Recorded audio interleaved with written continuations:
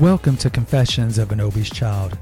This is a podcast that deals with early childhood trauma, disordered eating, binge eating, and more. We discuss self-loathing, triggering to binge eating, and then many post-weight loss topics like survivor's guilt, the body positive movement, and more. And we interview formerly overweight children as well. So please join us for another episode of Confessions of an Obese Child. Hello, everybody. This is Gregory, and welcome to a concurrent episode of The Awakened Man and Confessions of an Obese Child. It's been a couple of months since I've done a Confessions. Typically, it was if you didn't know this, it was my first feed of the three, where I talked about, I used to have a blog called Confessions of an Obese Child, where I talked about what it was like growing up as an overweight child and adolescent, why I became overweight, and some of the funny and not so funny anecdotes. And so those are the early episodes, and I did quite a bit of those. And then the last 2 years, I just do these monthly kind of updates on stuff. So I thought it'd be good to do an updates, but also put it on Awakened Man, because it does have to do with health. So you guys can probably glean from past episodes over at The Awakened Man that I'm not a big fan of allopathic medicine, regular American Medical Association medicine. So over at Confessions here, I do my personal stuff. So personally, I went to the doctor for the first time in 6 years. I'm 47. I know I should be going more often, right? So I thought, okay, I'm 47. I need to get my blood work checked just to see if I have a tumor. It's not the tumor, if my kidneys are shutting down or my testosterone's dropping or my A1C blood sugar is too high, whatever. Made sense. I've never been the type to go to the doctor every year, checkups, blah, blah, blah. I've never had a family doctor. I don't have a family doctor until now. 6 years ago, I did go. I wanted to get blood work done because I was having really bad insomnia. Some of you guys know that. So I wanted to see if it was messing with my hormones, or I thought at the time maybe I was hyperthyroidic. So I wanted to get my T3, T4s checked out, and everything came out okay. But at that time, I think maybe I got a physical. I probably did. So I was like, okay. So I called different doctors. No one's taking new patients. So I go back to this place I went to 6 years ago when I thought I was hyperthyroidic. So it took me 2 months to get in a first appointment. I go in there. They're making you wear masks. I live in Texas. You don't have to wear masks anyway. Okay, so I'm going to wear a mask. There's a big sign. It says, "We do not prescribe the following drugs to anyone." And it was Xanax. So that's a benzo. Ambien, which is an insomnia drug, and of course the Vicodin products. And I guess I have to put that out there because there's so many people that are dependent or drug seeking or they have a habit or whatnot. So it's like kudos to them because we don't want more people hooked on it. So I eventually get in. They check my vitals. I got a little white coat syndrome, so my BP was higher than what I want. I think the systolic was like 133 over 80. My pulse was 66, which is high for me. Up until about a year ago, like before COVID, my pulse was a steady 52. Now it was 60, 66 is still good. So then I tell them, it's like, so there was a PA, because see, this is the new kind of business model for family doctors. In the old days, it would be a practice, or maybe just one family doctor or a practice of family doctors. Now, PAs, physician assistants, make it so much cheaper because it's they pay them less and they just have to nominally work under the licensure of a doctor. So a lot of these offices now, if you guys are well aware, have like one doctor and 4 PAs. So it's a PA, it's a female, and she's got some PA trainee. And I walk in, I'm like, so what's going on? What's wrong with you? And I filled out the medical history, and it was all nuns. Do you have this? You guys could know. It was just, I put none on the top and then a line all the way down everything. Because the only thing I've ever had is psoriasis, which is an autoimmune skin problem. I've had that since I was in high school.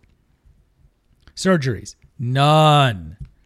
Medications you're on, none. Drug allergies, NKDA, none. So they walk in and like, I'm this abnormality. Granted, I'm not, 67, but a 47-year-old who has no surgeries, never been on medications, and has no medical history aside from psoriasis.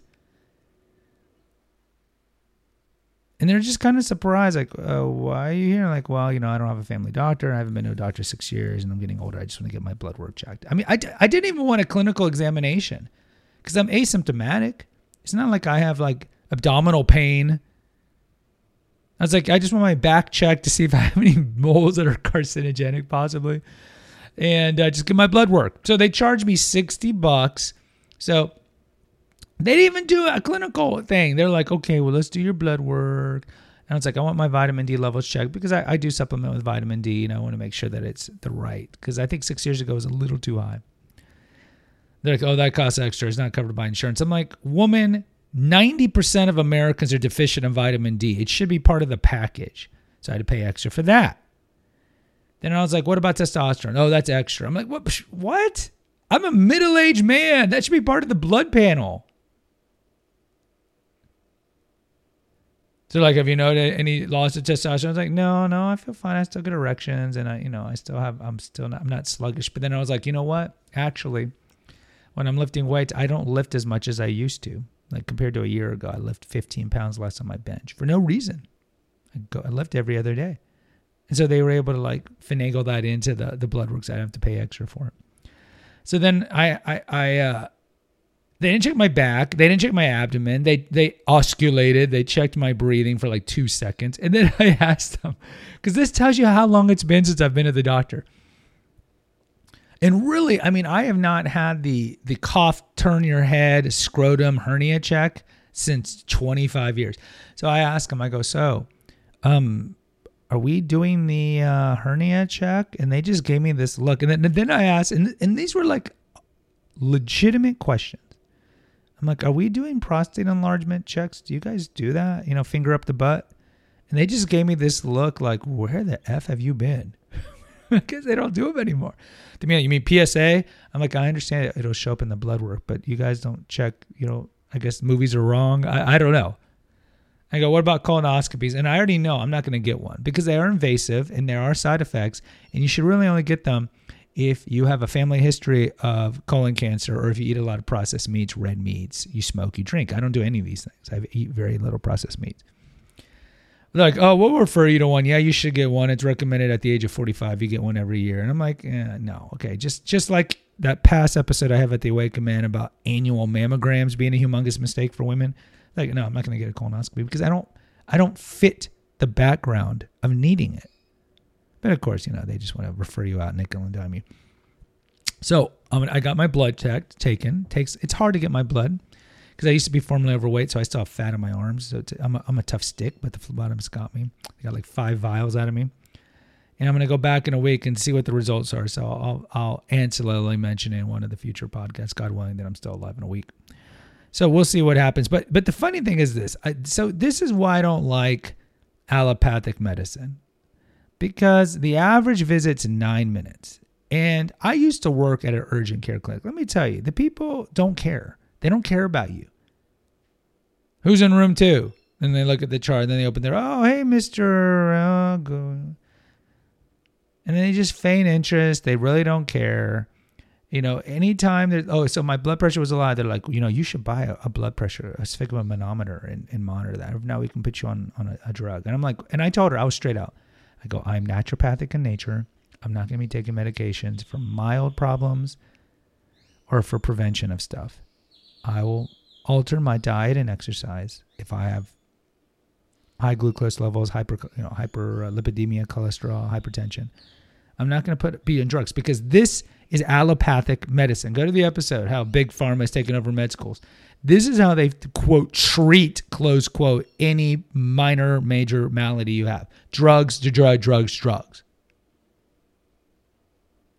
So my BP is like 136. My systolic's 136. My diastolic's fine. Oh, yeah, maybe put you on drugs. You've been on 50 years. Screw you. All drugs have side effects. It's lazy medicine. And we all know that. It's all pop a pill mentality. They don't even do a clinical examination of me, palpate my abdomen, check my back for moles. Nothing. We'll see if they do it in a week after the blood work. But to me, and I asked them this, and I tried to ask it in charity. I'm like, how do you know which blood work to order if you don't give me a clinical examination? They just, don't ask questions. Shut up.